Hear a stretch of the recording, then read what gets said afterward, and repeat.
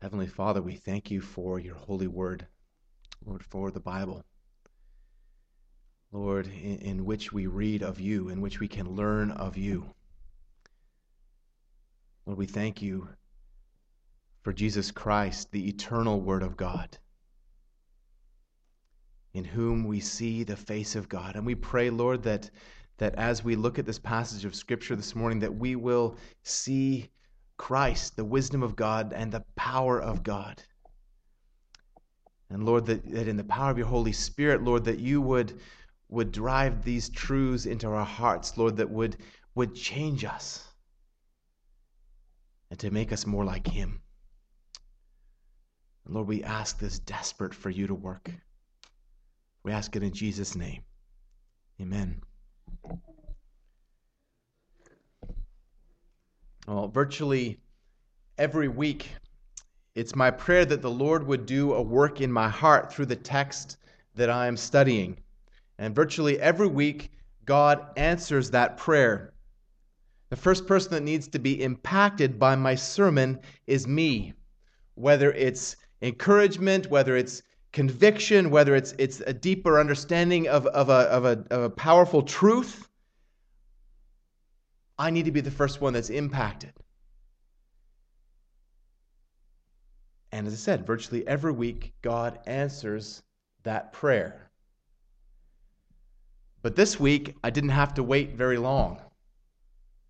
This week, as I opened up the text and as I read the first verse of this text, I was impacted, I was convicted, I was challenged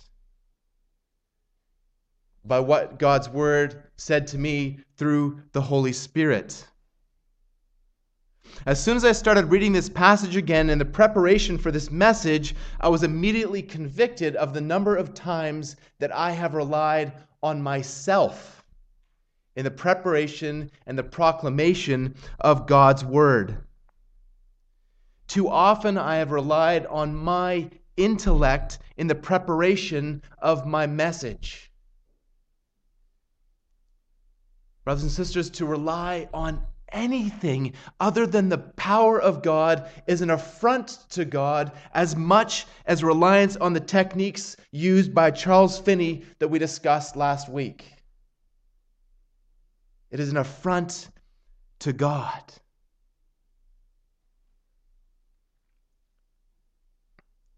Many of you are familiar with C.H. Spurgeon, who's called the Prince of Preachers. Virtually everything that Spurgeon said was quotable. He he packed in the middle of the 19th century. He packed the Metropolitan Tabernacle. There were thousands of people that came to hear him preach.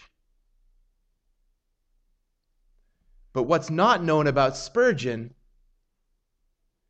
was that quite often on Saturday evening, in preparation for his message, he would literally vomit because he was so concerned that he did not know what to preach out of that text, and that the floor of his study was littered with crumpled up pieces of paper. This is C.H. Spurgeon. And that almost every time that he walked up the steps into that pulpit, he would repeatedly say to himself, I believe in the Holy Spirit. I believe in the Holy Spirit. I believe in the Holy Spirit. Because Spurgeon knew that he was desperate for God to work. You might be familiar with Al Mohler. Al Mohler is the president of the Southern Baptist Theological Seminary. Al Mohler is got to be one of the smartest men that I've ever met. And I don't say that as though I knew him personally. I basically shook his hand and said about 2 words to him because he was the president of my seminary. Now, what's not known, Southern Seminary is now known as one of the premier seminaries in North America, but it wasn't always that way. Southern Seminary, by the mid-'80s, had become so liberal that there were actually lesbian commitment ceremonies taking place in the library basement. And when Al Mohler was brought in there at the age of 32, many in the seminary were so upset that they actually hung him in effigy in the tree outside of the chapel. And that after he preached his first message, that the faculty marched en masse to his office in rebellion against him. But several years later, only one or two of those faculty have remained, and Al Mohler is still there to this day. And this school has turned back to its roots. No man can do this, especially at the age of 32. Al Mohler is so smart. He has over 30,000 books in his library, and he knows what's in them all. Mark Dever tells a story of going into his library, and it's almost like a party trick where they randomly pulled a book off the shelf and asked him what it was about. And he could tell them, he could give them a summary of that book. This isn't this isn't man's strength doing this. This is God's strength. Men like Spurgeon and Mohler are gifts to the church. And I've even been convicted that I was glorying in them and their intellect.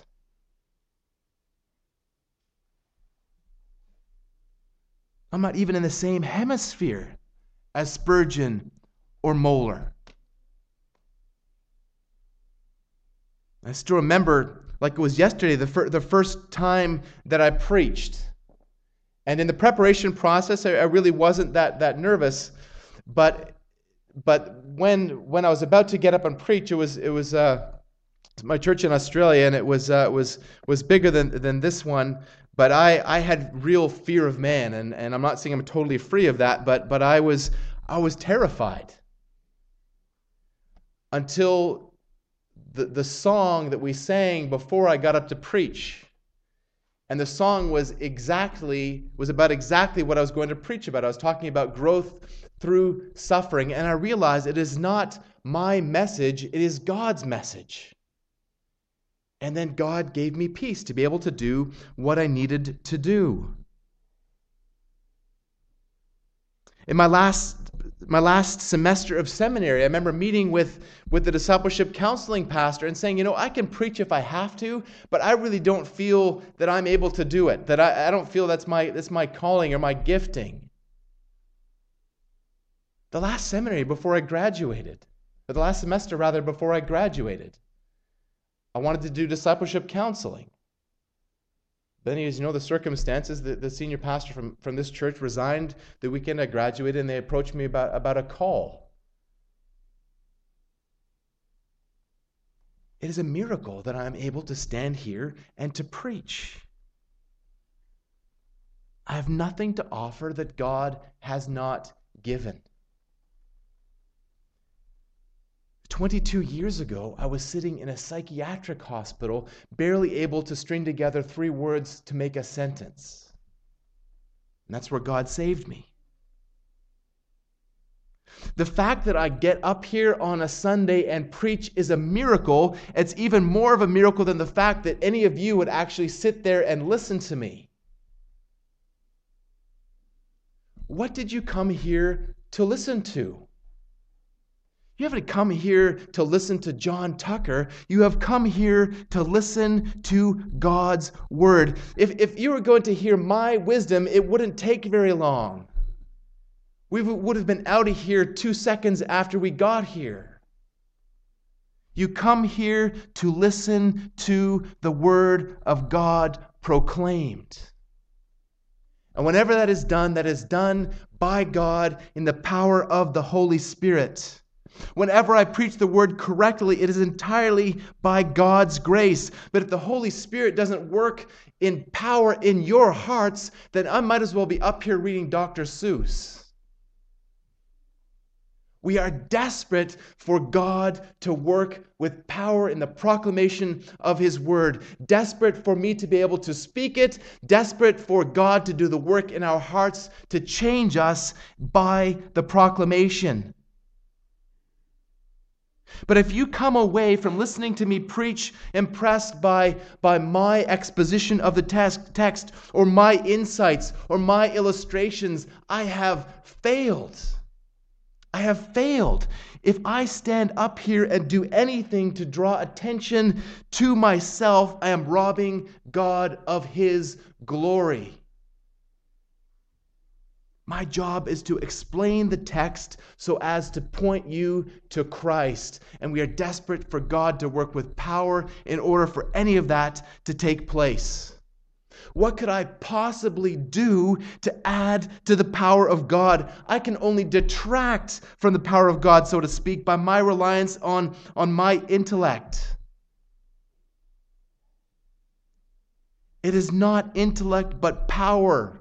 Not eloquence, but power. Not techniques, but power. Not jokes, but power. And this concept of wisdom versus folly and power versus weakness is prominent in this passage. It's all about God's wisdom and power versus man's foolishness and weakness. Paul uses the word wise or wisdom 16 times in this passage, 25 times by the end of chapter 3. This passage points to the power of God in the gospel of Jesus Christ. And in so doing, it reveals the foolishness of man. This morning, first we're going to see how the wisdom of God reveals the folly of man in verses 18 to 25. Then we'll see how God chooses the foolish to shame the wise in verses 26 to 31. And then next week, we'll see how the folly of preaching reveals God's power in chapter 2, verses 1 to 5. In the eyes of the world, what we do here on Sunday mornings is foolishness. It's foolishness. But the wisdom of God reveals the foolishness of man here in verses 18 to 25. Most people would rather be sleeping in or going out to brunch or watching television or doing anything rather than listening to the word of God proclaimed. They say, what a waste of time. What foolishness. But to them, it's not exactly the preaching itself that's foolishness. It's what we preach. It's what we preach. Paul says in verse 17, the final verse that we looked at last week, For Christ did not send me to baptize, but to preach the gospel, and not with words of eloquent wisdom, lest the cross of Christ be emptied of its power. Preaching was Paul's primary purpose as an apostle. He wasn't downplaying the importance of baptism, but he was putting it into its proper place, its proper perspective. And what was Paul preaching? He was preaching the gospel. To the world, there is nothing more foolish. Look at verse 18. For the word of the cross is folly to those who are perishing, but to us who are being saved, it is the power of God. When you open your mouth and proclaim the gospel of Jesus Christ, when you tell people that they are sinners, that they are guilty before a holy God, and that they deserve eternal hellfire, a lot of them will roll their eyes at you, already thinking about the excuse that they will offer as to why they're not really guilty. When you tell them that the Son of God took on flesh and dwelt among men, they will yawn. When you tell them that His name is Jesus Christ and that He never sinned, they'll just shake their heads at you. When you tell them that He gave up His life on the cross and that the Father poured out His wrath on the Son in the place of His people, they will tell you that your concept of justice is totally warped. When you tell them that Jesus rose again on the third day, they will think that you are out of your mind. They are perishing, so they don't understand. They cannot understand. The gospel is veiled to those who are perishing. 2 Corinthians 4, verse 3. C.S. Lewis tells of trying to share the gospel with a man who is dying in a hospital bed, and that this man is more interested in a bluebottle fly that's buzzing around the window than he is about the words of life. I've seen that. Repeatedly, I've gone to the hospital and tried to talk to people about the gospel, and they're completely uninterested. Some of these people were days from leaving this life to stand before their God. And they're rejecting the words of life.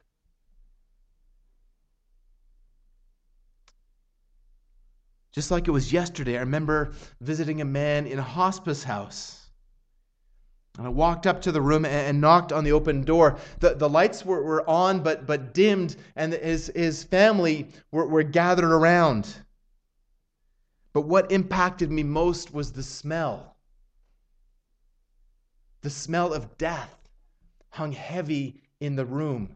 Now, I can't describe that smell to you, but if you've smelled it, you know what it smells. You know what death smells like. He asked me kind of sharply, who are you? And I told him that I was a pastor and that a relative of his had actually called me to see if I could go and visit him. It was very obvious that I was not welcome. So I asked him if I could pray. Now, usually people will at least say, yes, it's okay, you can pray for me. But he just sharply told me no.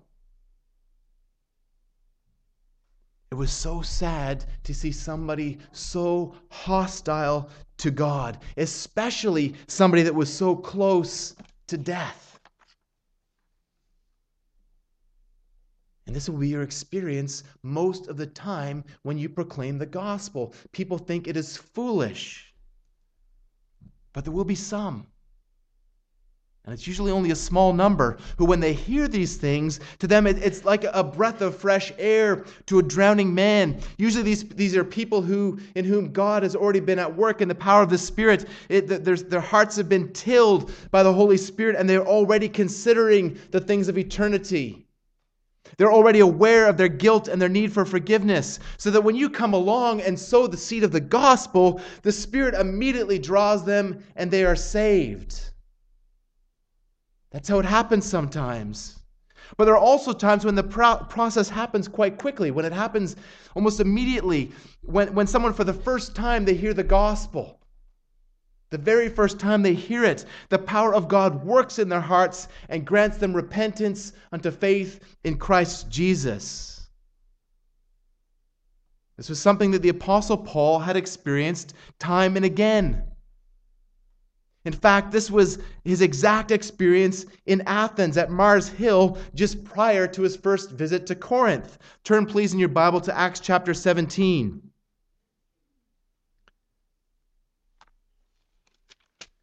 Acts 17, verse 19.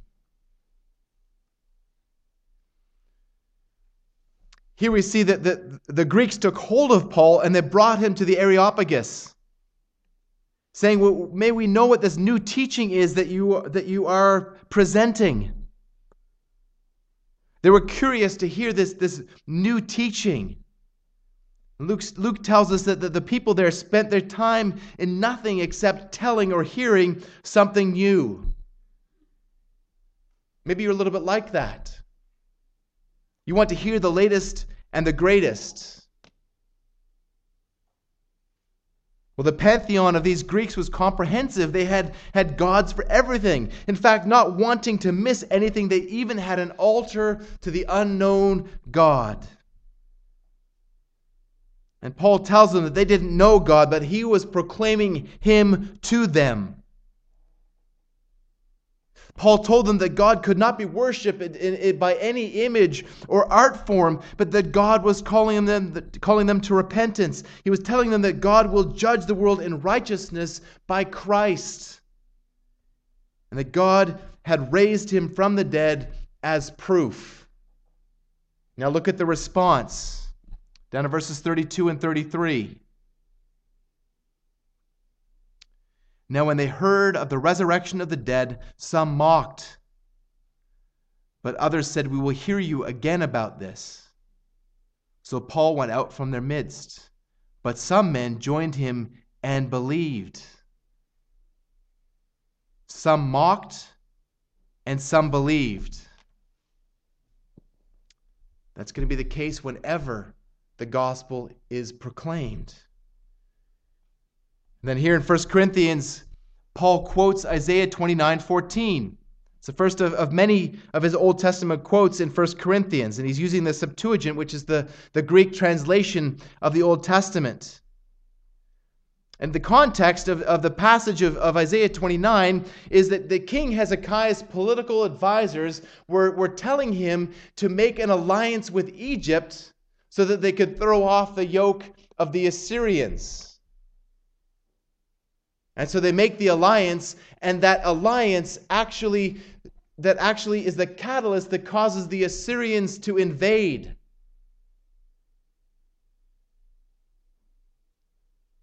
And Jerusalem is captured. But the Lord had a different plan. The Lord would allow Jerusalem to be besieged before rescuing the city.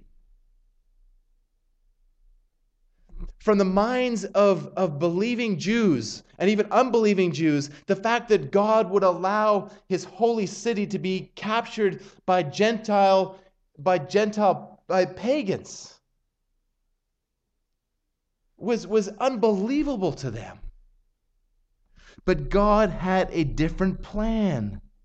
God would allow Jerusalem to be besieged before, in turn, rescuing it. And as Anthony Thistleton explains, in the wisdom of his own purposes, God chose to reverse what was perceived as wise in an event which appeared to consist in weakness and failure, but would lead in the longer term to new beginnings and to a chastened, transformed people. Does that sound familiar? That is the message of the cross, that God takes what is seen as weakness to bring about victory and redemption. For my thoughts are not your thoughts, neither are your ways my ways, declares the Lord. For as the heavens are higher than the earth, so are my ways higher than your ways, and my thoughts higher than your thoughts. Isaiah 55:8-9. The wisdom of the world is completely upside down. Completely and utterly upside down. How do you become great in the kingdom of God? By humbling yourself as a servant. How do you become rich? By giving away all that you have. How do you become wise? By realizing that you are a fool. God is actually destroying. He is actively destroying the wisdom of the wise. He is thwarting the discernment of the discerning. He's actively working against them. Paul says, where is the wise man? Where is the scribe? Where is the debater of this age? Hasn't God made their wisdom foolish? Now, if that doesn't describe what is happening in our culture, I don't know what does. Never in history has there been more of a militant atheism. Atheists like Carl Sagan and Stephen Hawking or Christopher Hitchens and Richard Dawkins are exalted for their supposed intellect, but the Bible calls them fools. The Bible calls them fools. The fool says in his heart, there is no God. The fear of the Lord is the beginning of wisdom. So those who reject him are complete and utter fools. The youngest child here who has faith in Jesus Christ is light years infinitely ahead of those men. In God's infinite wisdom, he devised the plan of redemption so that the world could not find him through the world's means. Philosophers and scientists can't find him even though his fingerprints are all over his creation. God has shown them his eternal power and his divine nature in everything from ants to atomic energy. And they have no excuse, Paul tells us in Romans 1:19 and 20. Such people are not truly atheists, but anti-theists.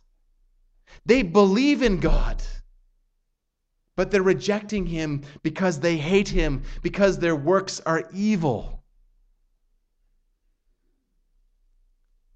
But even revelation in creation cannot bring someone to saving faith in God. And it was not intended to do so. It requires the folly of preaching. But again, it's not just the folly of preaching, but what is preached. It is the gospel that these people find foolish. Salvation requires the proclamation of the gospel. And God brings the power. In verse 22, we read that Jews demand signs. Matthew 12, when Jesus condemned the scribes and the Pharisees, calling them a brood of vipers, some of them responded by saying, "Teacher, we wish to see a sign from you." Jesus told them that an evil and adulterous generation seeks for a sign. The words of Jesus were not enough for them. They wanted proof. So he says that no sign would be given them but the sign of the prophet Jonah, who was 3 days and 3 nights in the belly of the fish. So he said that the Son of Man would be 3 days and 3 nights in the heart of the earth. Jesus would die and be resurrected, but even that couldn't convince them. That wasn't enough of a sign for them. No sign could convince. It takes the power of God. Paul says that the Greeks seek wisdom. This is exactly the sort of thing that Paul saw in Athens at Mars Hill, but no wisdom would be given them but the foolishness of the cross. Christ crucified was a stumbling block to Jews. The word is scandalon. It was a scandal to them. The Jews saw the Messiah as a conquering king, and he is. But they didn't understand what he came to conquer. They understood from Scripture that a man hanged on a tree is cursed by God. But they didn't understand that Jesus was cursed by God. And Christ crucified as folly to the Gentiles. The idea that God could be killed by men, and that the Father would pour out his wrath on his Son, is utter foolishness to them. But Paul says, Christ is the power of God and the wisdom of God to save even Jews and Gentiles. To save those Jews and Gentiles who are called.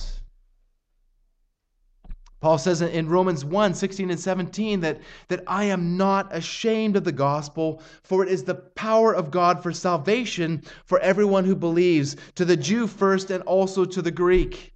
For in the gospel, the righteousness of God is revealed from faith for faith. As it is written, the righteous shall live by faith. The foolishness of God is wiser than men, and the weakness of God is stronger than men. Now, Paul's literally saying here that it's the foolish thing and the weak thing of God. That the cross is the wisdom of the cross is wiser than any man.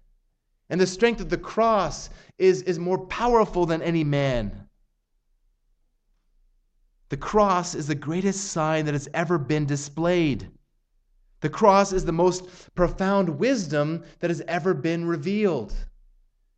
As Gordon Fee explains, in the cross, God outsmarted his human creatures and thereby nullified their wisdom. In the same cross, God also overpowered his enemies with lavish grace and forgiveness and thereby divested them of their strength.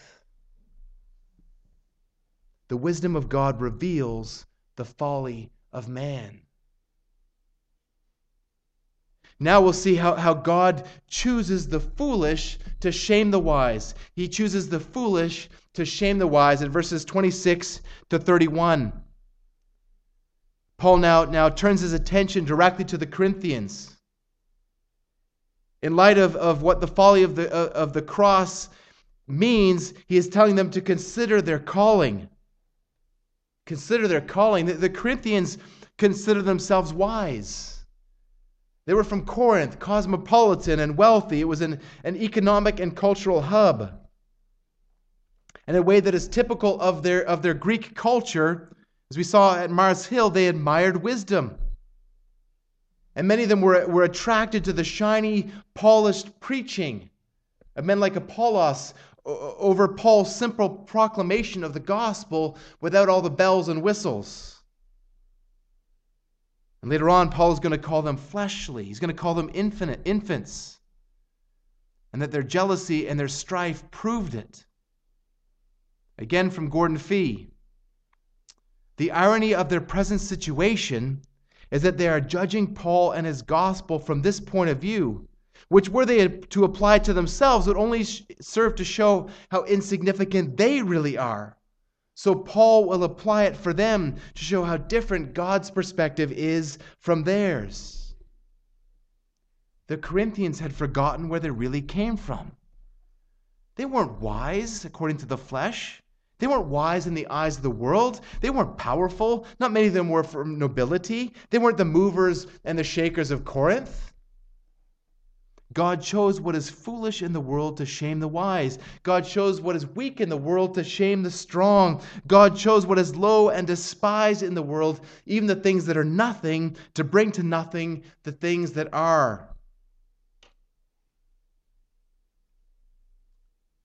From a fleshly perspective, if I was choosing a gospel dream team, I wouldn't choose many of you. But please don't be offended, because I wouldn't choose myself either. Take a look around the room. We don't have any political power. We're not going to be on lifestyles of the rich and famous. We're not going to win Canada's smartest person. From a fleshly perspective, if I would choose anyone, I would choose men like Barack Obama and Vladimir Putin. Imagine how peaceful the world would be if these men were born-again Christians. In the flesh, I would choose Brad Pitt and Angelina Jolie.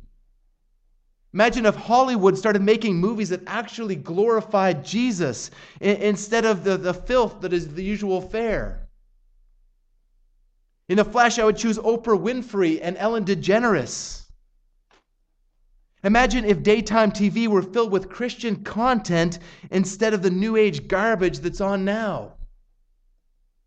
In the flesh, I would choose Stephen Hawking and Richard Dawkins. Imagine if those expansive minds were used to study Scripture. But God doesn't work that way. God chooses to work through simple people like you and me. Think about the disciples. They weren't the intelligentsias of Galilee. These men were uneducated fishermen. And God chose to use them to turn the world upside down, or rather to turn the world right side up. He tells them to consider their calling. Look back at the way that Paul addressed his letter to the Corinthians, to the church of God that is in Corinth, to those sanctified in Christ Jesus, called to be saints together with all those who in every place call on the name of our Lord Jesus Christ, both their Lord and ours. These sinful Corinthians were called to be saints together. Now, sometimes people get cleaned up by the gospel and they forget where they came from. They gain a measure of respectability and they become proud. The remedy to that is to consider your calling. You have nothing to be proud about. God did not choose you or me because of our wisdom. He didn't choose us because of our goodness. He didn't choose us because He knew that we had potential. God chose us because we are foolish, weak, and we are lowly people in the world. He did so in order to undermine and to destroy what is esteemed in the world, so that God would be glorified, so that no flesh could boast in His sight. Saints, consider your calling. Consider your calling. The concept of call highlights the initiative and the power of God. Look at verse 30. Because of Him, you're in Christ Jesus. Literally, from Him, you're in Christ Jesus. You're in Christ Jesus because of God's providential decree. God chose you. God chose you. Jesus taught this in John 15:16. You did not choose me, but I chose you. That's true of the apostles, and it's true of us. Think about the golden chain of salvation from Romans 8:28 and 29. For whom He did foreknow, He also predestinated to be conformed to the image of His Son, that He might be firstborn among many brethren. Moreover, whom He did predestinate, He also called. And whom He called, them He also justified. And whom He justified, them He also glorified. It's all part of the process of salvation. All of those whom God called, He also justified. To be called of God means ultimately to be justified by God. In Romans 9:11, Paul uses Jacob and Esau as an illustration. He says, though they were not yet born, had done nothing, either good or bad, in order that God's purpose of election might continue, not because of works, but because of Him who calls. Because of Him who calls. In Ephesians 1:4, He chose us before the foundation of the world. The gospel is the power of God for salvation. Because of God, we are in Christ. Because of God, we are in Christ.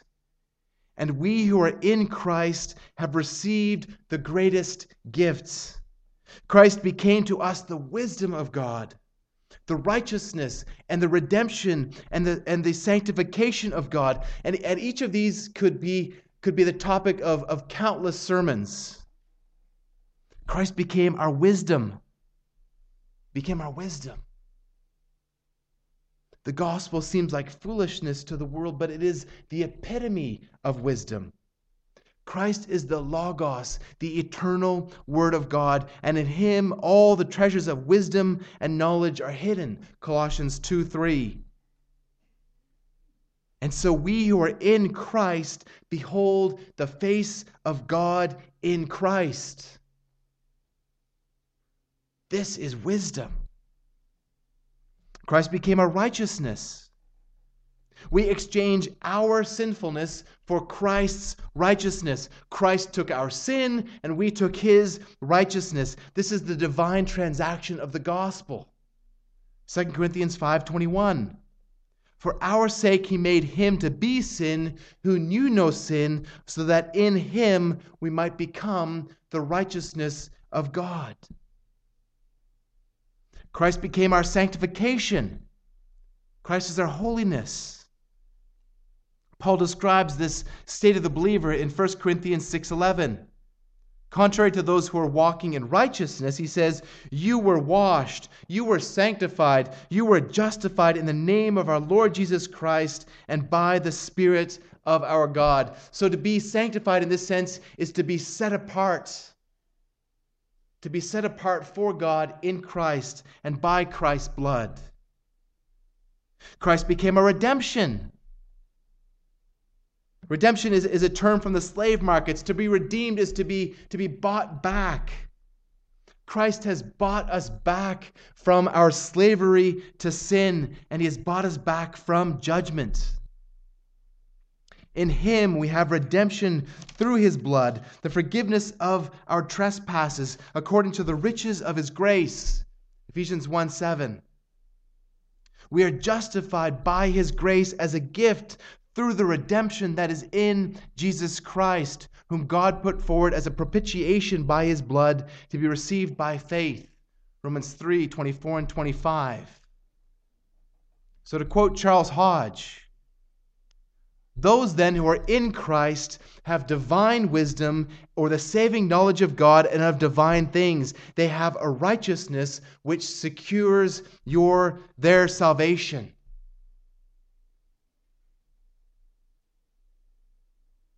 Do you in Christ have righteousness that secures your salvation? If that is true for you, what do you have to boast of? For by grace you have been saved through faith. This is not of your own doing. It is the gift of God, not of works, so that no one may boast. You can't boast in your wisdom or your works or your anything. You have nothing of any value that God did not give you. What do you have that you did not receive? And if then you received it, why do you boast as if you did not receive it? 1 Corinthians 4:7. Now we are not to compare ourselves with each other.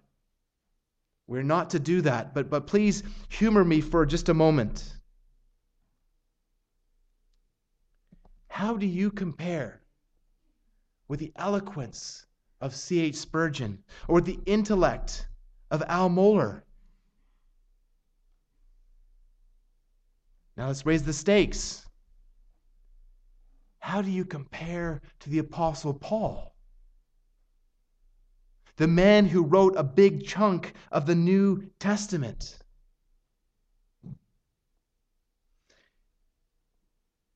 The Apostle Paul said that he only boasted in two things. Paul only boasted in two things. He boasted in Christ and he boasted in his weakness. Look at verse 31. He says, "Let the one who boasts boast in the Lord." And he's quoting Jeremiah 9:22 and 23. "Thus says the Lord, let not the wise man boast in his wisdom. Let not the mighty man boast in his might. Let not the rich man boast in his riches, but let him who boasts boast in this, that he understands and knows me, that I am the Lord who practices steadfast love, justice, and righteousness in the earth. For in these things I delight, declares the Lord." Are you boasting in Christ alone? Am I boasting in Christ alone? Even as I stand here, I am convicted of the times that I have boasted in things besides Christ. We all do it. We all do it. And Paul says that if he must boast, he will boast of the things that show his weakness. 2 Corinthians 11:30. Just turn with me, please, there to 2 Corinthians chapter 11.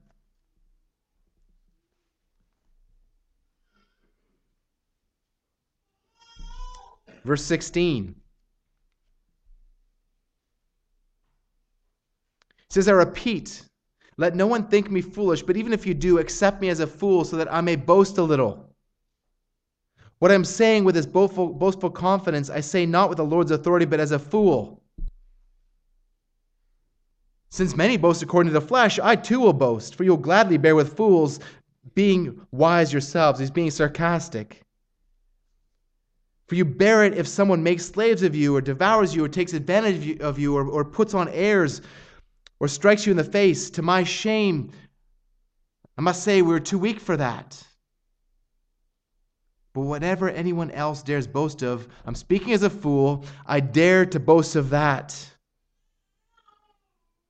Are they Hebrews? So am I. Are they Israelites? So am I. Are they the offspring of Abraham? So am I. Are they servants of Christ? I'm a better one. I'm talking as a madman with far greater labors, far greater imprisonments, with countless beatings, often near death. 5 times I received at the hands of the Jews 40 lashes less one. 3 times I was beaten with rods. Once I was stoned. 3 times I was shipwrecked, a night and a day adrift at sea, on frequent journeys, in danger from rivers, danger from robbers, danger from my own countrymen, danger from Gentiles, danger in the city, danger in the wilderness, danger at sea, danger from false brothers, in toil and hardship, through many a sleepless night, in hunger and thirst, often without food, in cold and exposure. And apart from the other things, there's a daily pressure on me of my anxiety for all the churches. Who is weak and I am not weak? Who is made to fall and I am not indignant? If I must boast, I will boast of the things that show my weakness. I will boast of the things that show my weakness. Paul was boasting of these things. He was boasting of his hardships because his hardships revealed his weakness, and in the revelation of his weakness, Christ was revealed. Christ was revealed. Paul was thankful for his own weakness because it pointed to God's power. It says it again in chapter 12, verse 5. On my own behalf, I will not boast except of my weaknesses. Paul was thankful for his foolishness because it pointed to God's wisdom. We'll see that again in chapter 2, verses 1 to 5. Are you boasting in Christ alone? Are you boasting in your weakness? The world has it completely upside down. Completely upside down.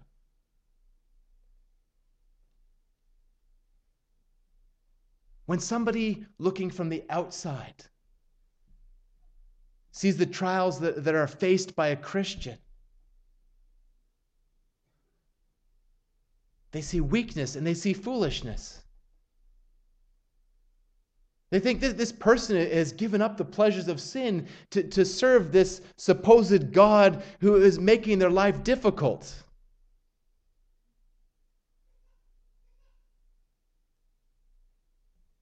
But Paul boasts in the very things that reveal his weakness. Again and again and again in Scripture, we see that the trials that we face are meant to bring us to an end of ourselves, so that we are pointed to Christ. So we find strength in Christ to do what we could never do. Jane and I were talking the other day about how we could glorify God in the situation that we're facing. And I said, by doing what we could never do. By doing what we could never do. We are foolish. We are powerless. But God is wise and God is mighty. So he is using these things that the world esteems as weak and foolish in order to glorify his name by changing us as we rely on the strength of Christ, so that his name is glorified.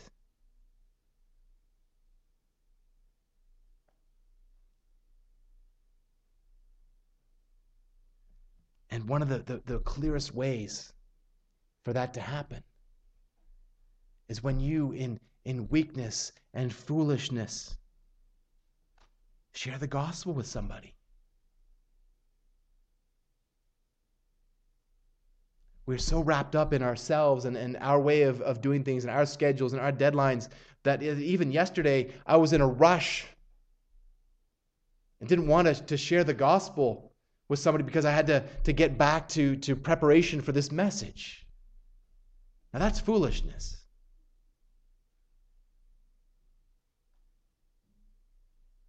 But God's grace prevailed. God's grace prevailed, and we were able to proclaim the gospel. Because God did in us what we could never do on our own. And sometimes the gospel is going to work with power to bring life where once there was death. So in the eyes of the world, you might look foolish. Speaking with a neighbor or a coworker or on a street corner, you may look foolish, but you are unleashing the power of God. So by God's grace, let us go into the world proclaiming the wisdom and the power of God in the gospel so that he will get the glory that is due his name. May God make us a people like that so that he will be magnified. Let's pray.